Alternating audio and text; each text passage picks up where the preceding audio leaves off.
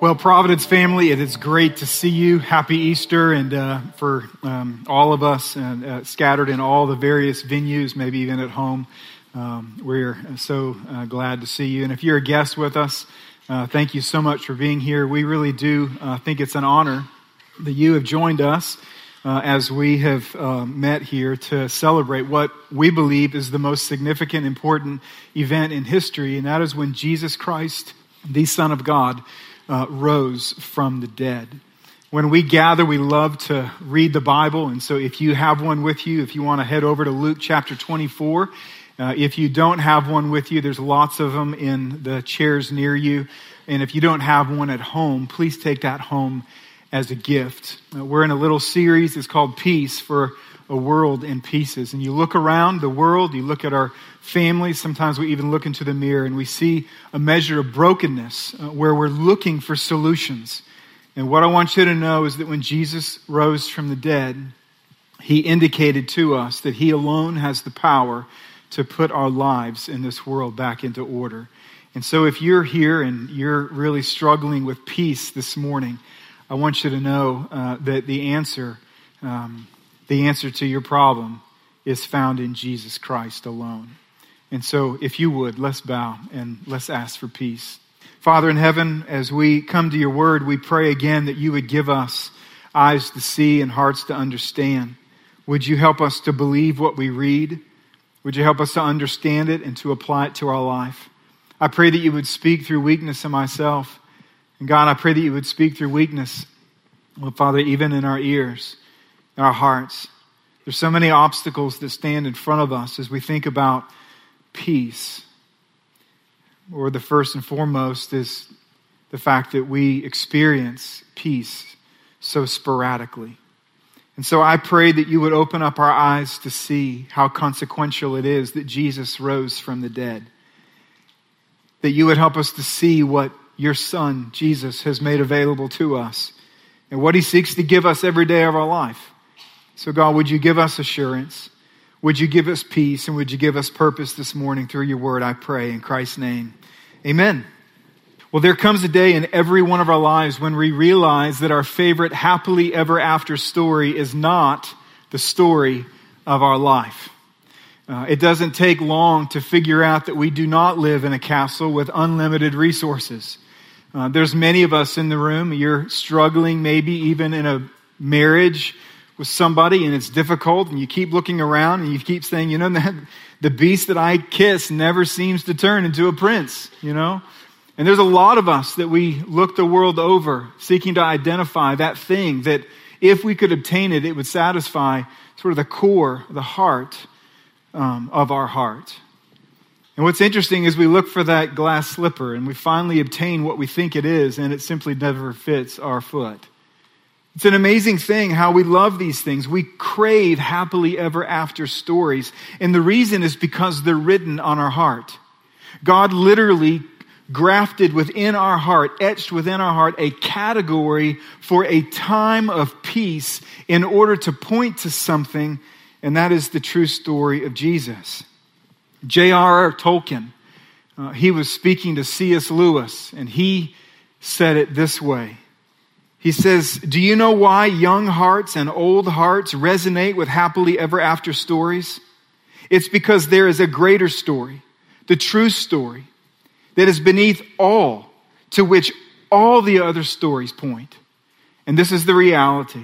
The story that he was speaking of is the story of Jesus Christ. You see, the story of Jesus Christ is ultimately the story of the Bible. If you ever read the Bible, you're going to find lots of different stories about lots of different people. And yet what all of those stories do is they all collide with one another. They all fit like a giant puzzle in order to tell one grand story, one grand narrative. And that story is the story of Jesus Christ. What's amazing is it's a true story, and yet it begins like most of our fairy tales, in the beginning. But what we find here in this truthful story is in the beginning, God created you and he created me to live in a relationship with him. And how he created us to enjoy peace was very similar to a child that's holding daddy's leg. You see, daddy's nearness, God's nearness, was to be our peace. Now, I showed this same picture last week when we looked at the terms of peace from Luke chapter 19. And why I show it again is just to reiterate and reinforce to all of us that what we find within Christianity is a peace that is only a dependent peace. It's never an independent kind of peace. It's always a stay close to dad's leg kind of peace.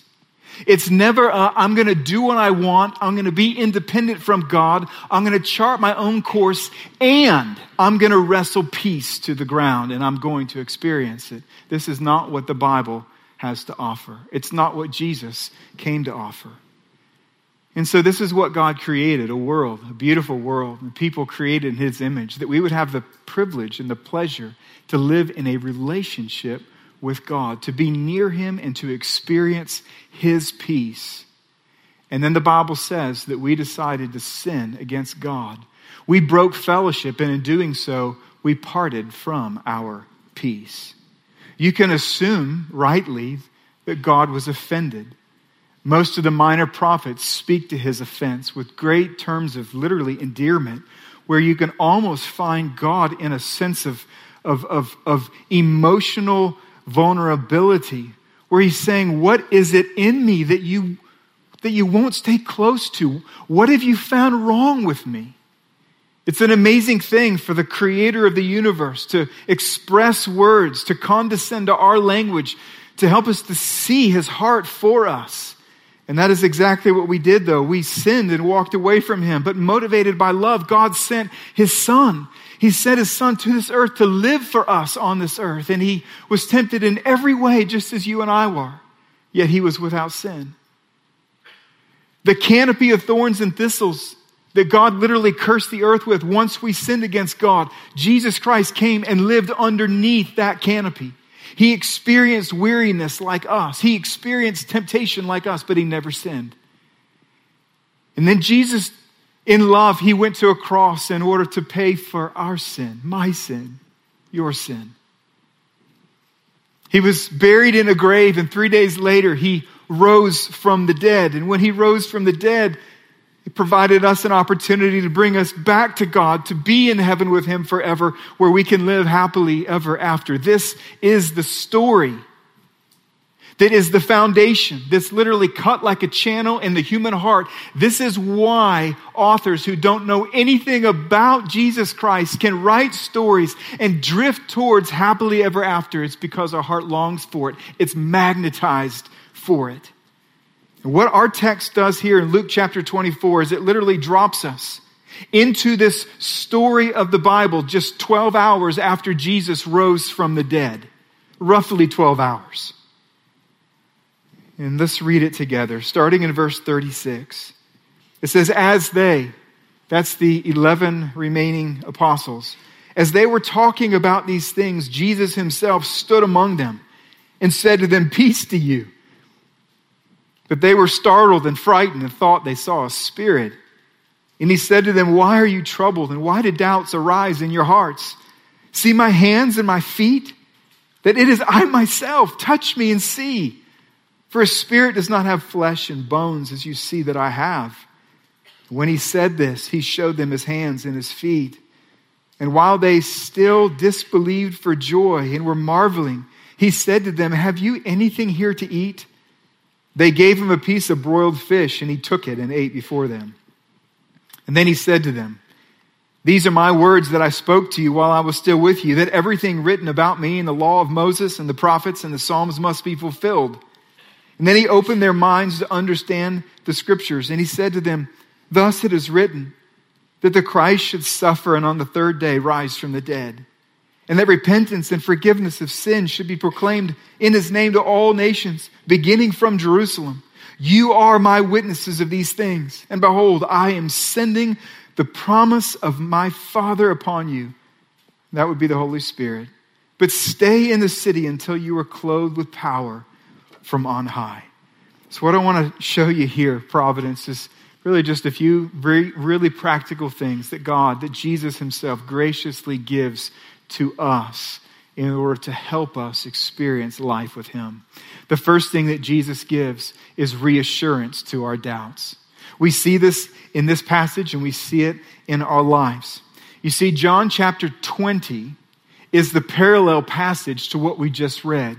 And what we find there is that these disciples, some of them have not seen Jesus yet. In fact, most of them.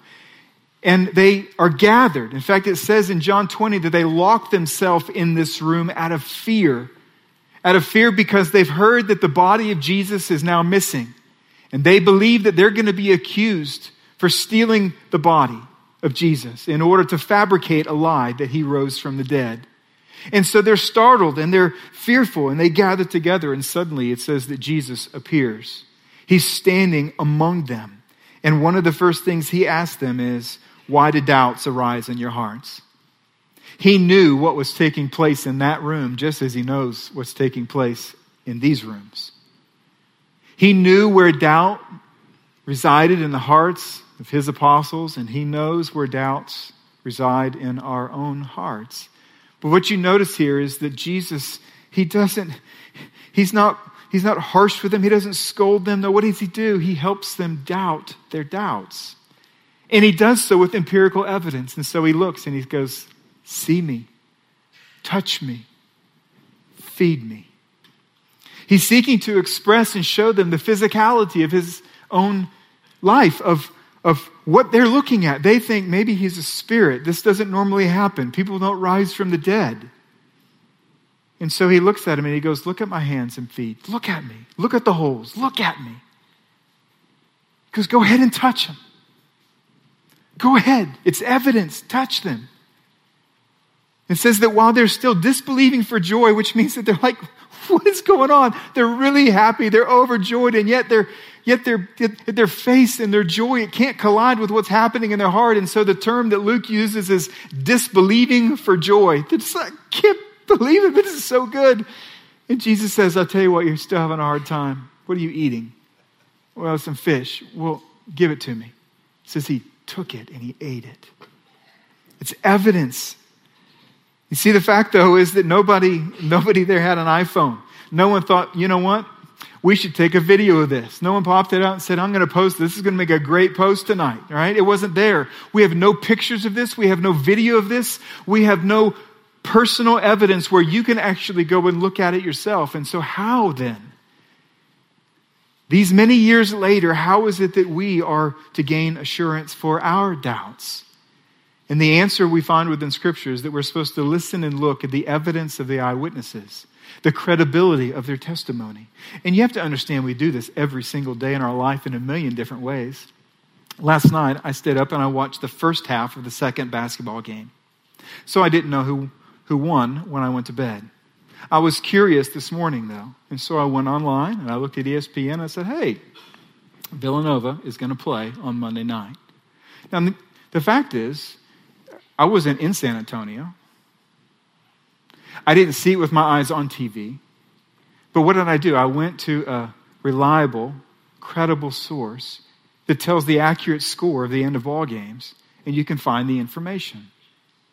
We do this in a million different ways. We do this in the court system. Someone, they're on trial, right? They do something. They're on trial. Someone wants to put them into prison, and suddenly they say, you know what? We need a judge. We need a jury. We need two attorneys, at least two attorneys, usually a whole lot more, and let's figure out what happened. And you know what? Nobody in that room, no judge, no jury, no attorney was there when it took place. They do not know. So what do? They bring eyewitnesses. They bring firsthand evidence, information to the courtroom in order to make what they believe is the best decision possible. God wants us to look and listen to the credibility and the testimony of these eyewitnesses. And so what are these witnesses? Who are they?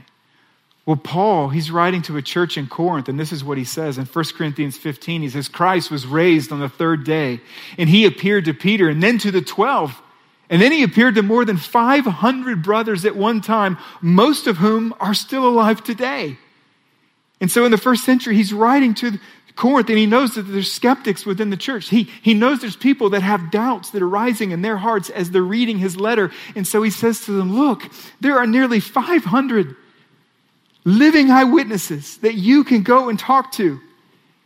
And what's interesting is for these eyewitnesses, their memory of their time with the resurrected Jesus was so vivid and so captivating and so clear that they would soon rather part with their life than part with their testimony. Most of these 500 were martyred for their faith in Jesus Christ. It's not something you do if you know you're living for a lie. If you know you're fabricating a story, a religion, you don't die for it.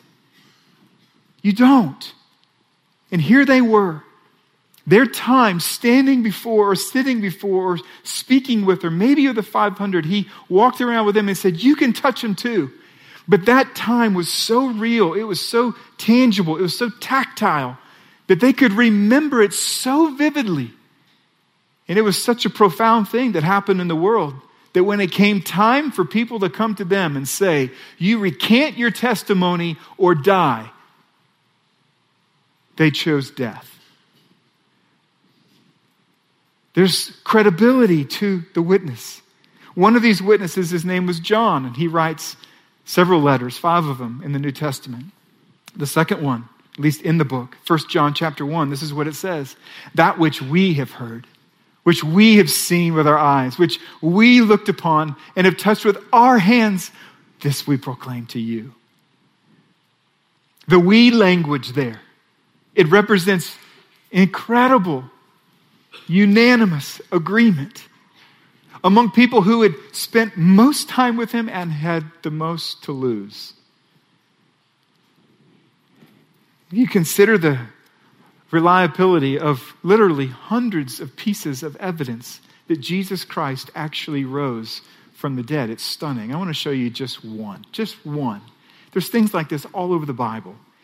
If you back up in Luke chapter 24 and you look at verse 10, it says, now it was Mary Magdalene and Joanna and Mary, the mother of James, and the other women with them who told these things to the apostles, but these words seemed to them an idle tale, and they did not believe them.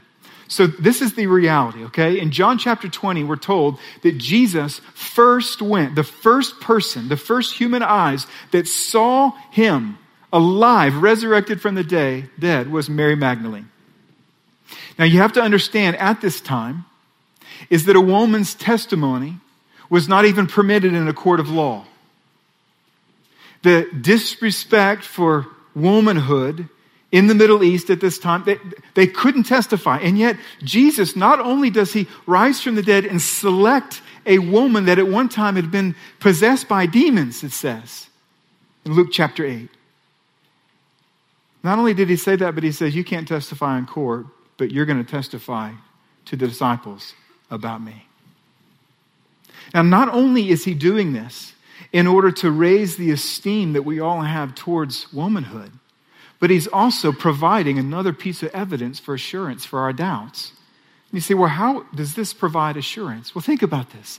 If the resurrection was indeed fabricated by a bunch of disappointed disciples that Jesus was dead and their dream of he was the Messiah was now dead with it, if indeed the resurrection was fabricated and then packaged by these disciples to be culturally approved, they wouldn't have led with a woman.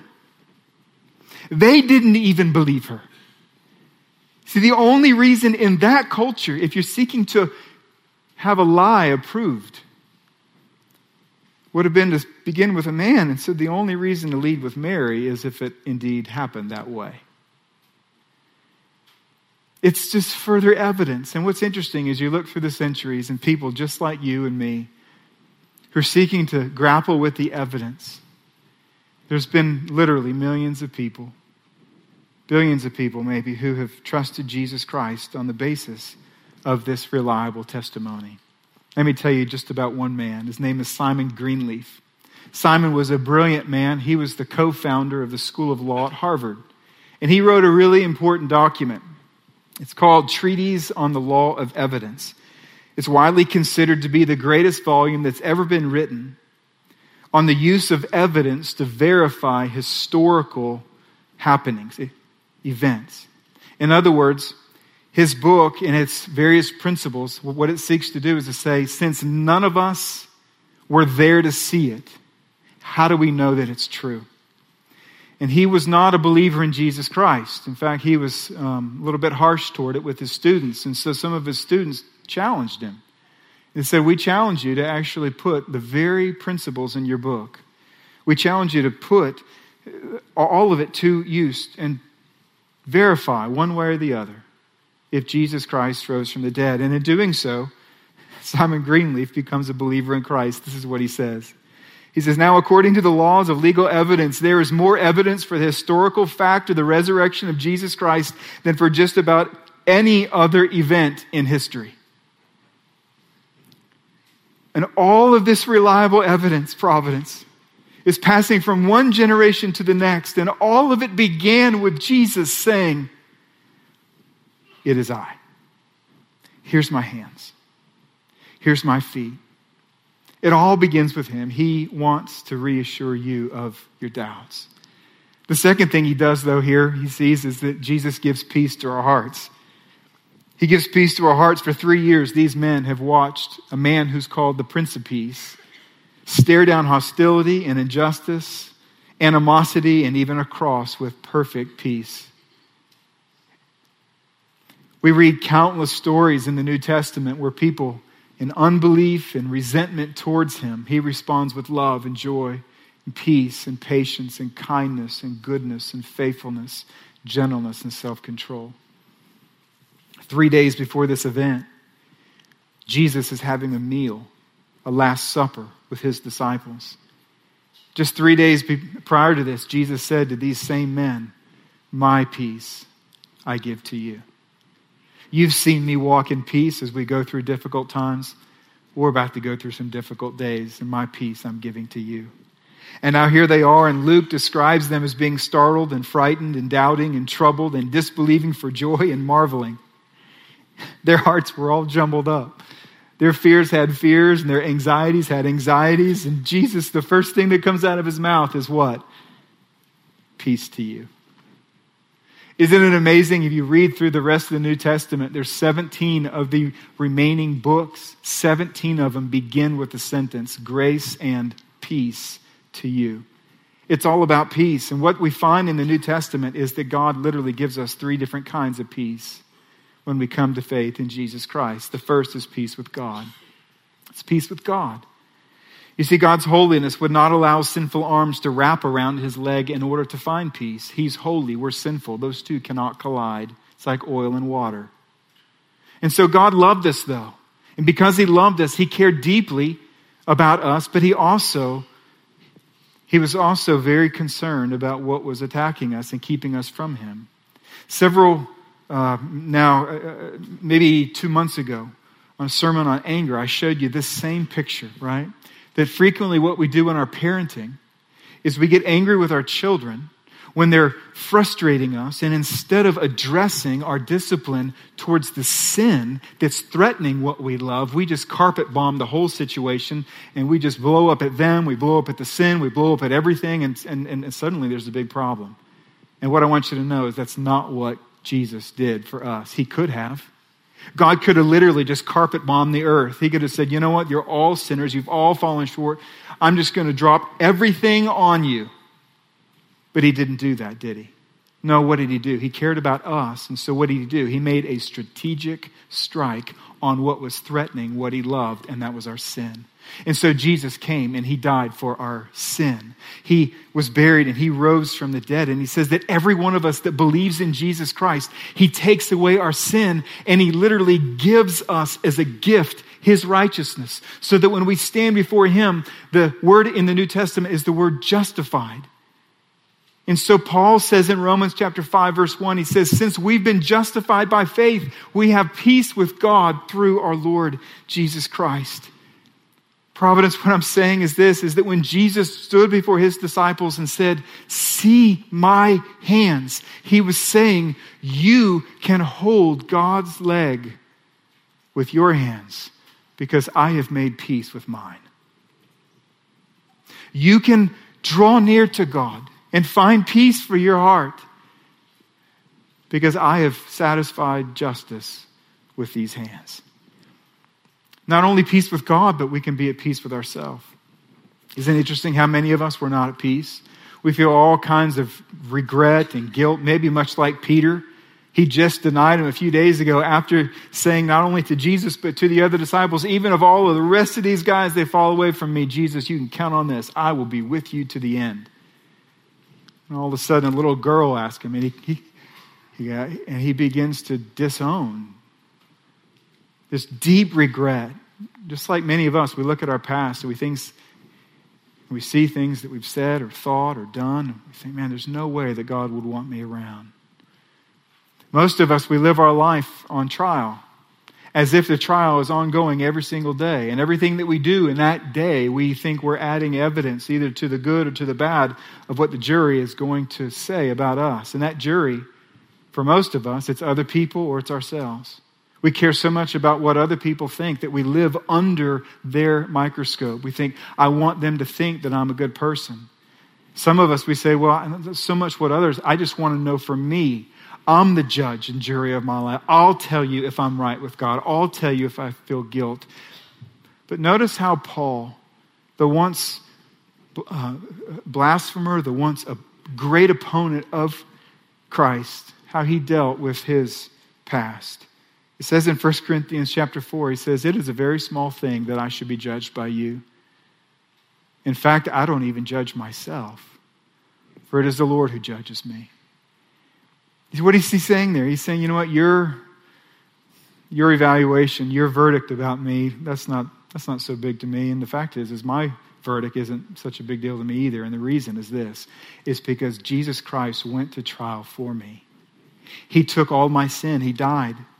And when I trusted him, he declared me already, the court is out of session. You are forgiven. You're forgiven. We just sang about that. But what's interesting is a lot of people, we actually believe that theologically. We believe that that's the truth that's offered, and yet we don't accept it for ourselves. We keep ourselves in our own prison. We say, no, I won't be forgiven by God. And that's why we sang the song. And I love the verse in there. It says, and I believe this. And I believe this. We can be at peace with ourselves. And third, we can be at peace with others. You know, Jesus never once promised that everyone would like us, but what he did promise is that he would give us so much mercy because he rose from the dead that we could give away unlimited mercy to others and never run out. That's why he says, forgive others as I have forgiven you. So let me ask, are you at peace? Are you at peace today? Do you feel a sense of rest with God? Do you feel at peace with yourself? Do you feel at peace with others because it's available today because Jesus rose from the dead? The third and last thing I want you to see of what Jesus gives is he gives purpose to our lives. He gives purpose to our lives. Think about this. A real man stood on this earth and he promised that after he marched into Jerusalem, after he died on a cross, that he would rise from the dead in order to prove his ability to bring us back to God. And then this man went and did it. He just went and did it. He went and died, and then he rose from the dead like he said. So many times we get all confused and we start thinking that life is about us and it's about our glory. Think about this. In light of the resurrection of Jesus Christ, our glory compares to Jesus' glory like the dimple of a golf ball compares to the Grand Canyon. Think of the Grand Canyon for a moment. Think of how deep and wide it is, how expansive it is. Think of how foolish it would be if I stood on the edge of this Grand Canyon in the picture and I looked at you just like this, right? And I held up a Grand Canyon. Or a ball, just a golf ball with all these little dimples. And I said, be amazed at this. Be amazed at how deep and glorious these dimples are in this golf ball. You think, Brian, this is ridiculous. It is. It's just as ridiculous as people living for the glory of themselves when Jesus Christ rose from the dead. His glory is insurmountable. Everything about our life is supposed to be pointed now towards the one who rose from the dead. So much of our peace we give away because we live and we act other people to live as though we're the point of life. And so watch what Jesus does because he cares for us. After showing us how the entire Old Testament points to him and to this moment when he rose from the dead, he invites every one of us not only to believe in him, but to participate in a mission that is worth our life. Of testifying to the glory and the depth and the wisdom and the blessing that's available in Jesus Christ. He says repentance and forgiveness of sins should be proclaimed to all the nations. And you are witnesses of these things. You see, Jesus gives us reassurance for our doubts. He gives us peace to our hearts, and he gives purpose to our lives. So we're going to close with two applications. The first is for those who have never trusted Christ. This morning, I want to encourage you to trust Christ and receive his forgiveness. It's available to you. It is available. You see, there is evidence for his resurrection. And what I want you to know is this. If Jesus is in a grave today, then his teachings are really interesting. But if he rose from the dead, his teachings are essential. They're essential. And when he was on the earth, he claimed to be the king of the earth, the only way to heaven, and the Lord of life. If Jesus Christ rose from the dead in bodily form, then he has exclusive claims over all of our lives. What it means is that we do not have any right to edit or revise his word, but his word has every right to edit and revise our life. If Jesus rose from the dead, then we must renounce our self-righteousness. What that means is that when we say, I am enough to stand before God, I've done enough. Listen, friend, Jesus did not come from heaven to earth and die on a cross to congratulate us for our righteousness. We were found wanting. We were found lacking, but he loved us. And so the first thing we must do is renounce our self-righteousness. We must acknowledge we have a need. Second is we must believe in him. If he rose from the dead, it's worth believing in him. And third is we must confess him as Lord. You know, the world, it separates all the people in the world with good people and bad people. It's almost like this room. There's one aisle down, and how we look at everybody in the world is, oh, that's a good person or that's a bad person. Did you know the Bible never divides humanity with good and bad? And the reason is because he says you'd all be on one side because we've all sinned and fallen short of the glory of God. Now, the Bible and God makes a dividing line of humanity, not among the good and the bad, but the proud and the humble. The humble that says, I need you, and I'm going to trust in Jesus Christ alone, and I'm not going to be able to contribute anything to my salvation. The problem is within, and the solution is outside of me. I'm going to humble myself, and I'm going to trust you. And today, I want to ask you, have you trusted in Jesus Christ? Have you renounced your pride and self-righteousness? Do you believe in him, and do you confess him as Lord? If you do, this is a day that literally will change the rest of your life. As we often do here at Providence, or at least frequently, I want to give you an opportunity right now to pray to receive Christ if you want to. And so if you would just bow your head. For those of you who already know Christ, I welcome you just to pray to Jesus and thank him for what he's made available. And then maybe to pray for those who are in the room, maybe who are wrestling with this morning. But if you've never trusted Christ, and if you want to, if you believe in him, you could pray a prayer like this. Father in heaven, I don't know what all is before me, but I trust you. I confess to you that I do not have peace and that I have sinned against you. I confess to you that my life and my world is broken into pieces, and I believe that you and you alone can put it back together. I confess my need to you, and I believe in Jesus. I believe that he died on a cross. I believe that he was buried and that he rose from the dead. And I confess him as Lord of my life. Would you forgive me? Would you save me today? I pray in Jesus' name. Amen. Now listen, friends, if you trusted Christ this morning, I want you to know that we are overjoyed that this is the day that you have been saved, that you've been justified before God. What an amazing day. And we want to be able to encourage you. And so what I want to ask you to do, if you are willing to, and as you walked in, there was a little snapshot, looked like this, and there's a little tear off. And if you would like for us to know that you prayed to receive Christ, would you just fill that out? In just a moment, there's going to be some plates that are passed, and you can just place that in that plate, and it would be our joy to pray for you and to really seek to just find a way. How can we help you? How can we help you walk? The last thing is this: is let's trust Christ and share his story. See, if all of this is true, then Easter is not about sentimentality or pastel colors or eggs or chocolate or bunnies. Easter is about a mission. It's about a mission to bring hope and forgiveness and grace to the ends of the earth in the power of the Holy Spirit. John chapter 20, verse 21 says, "As the Father has sent me, even so I am sending you."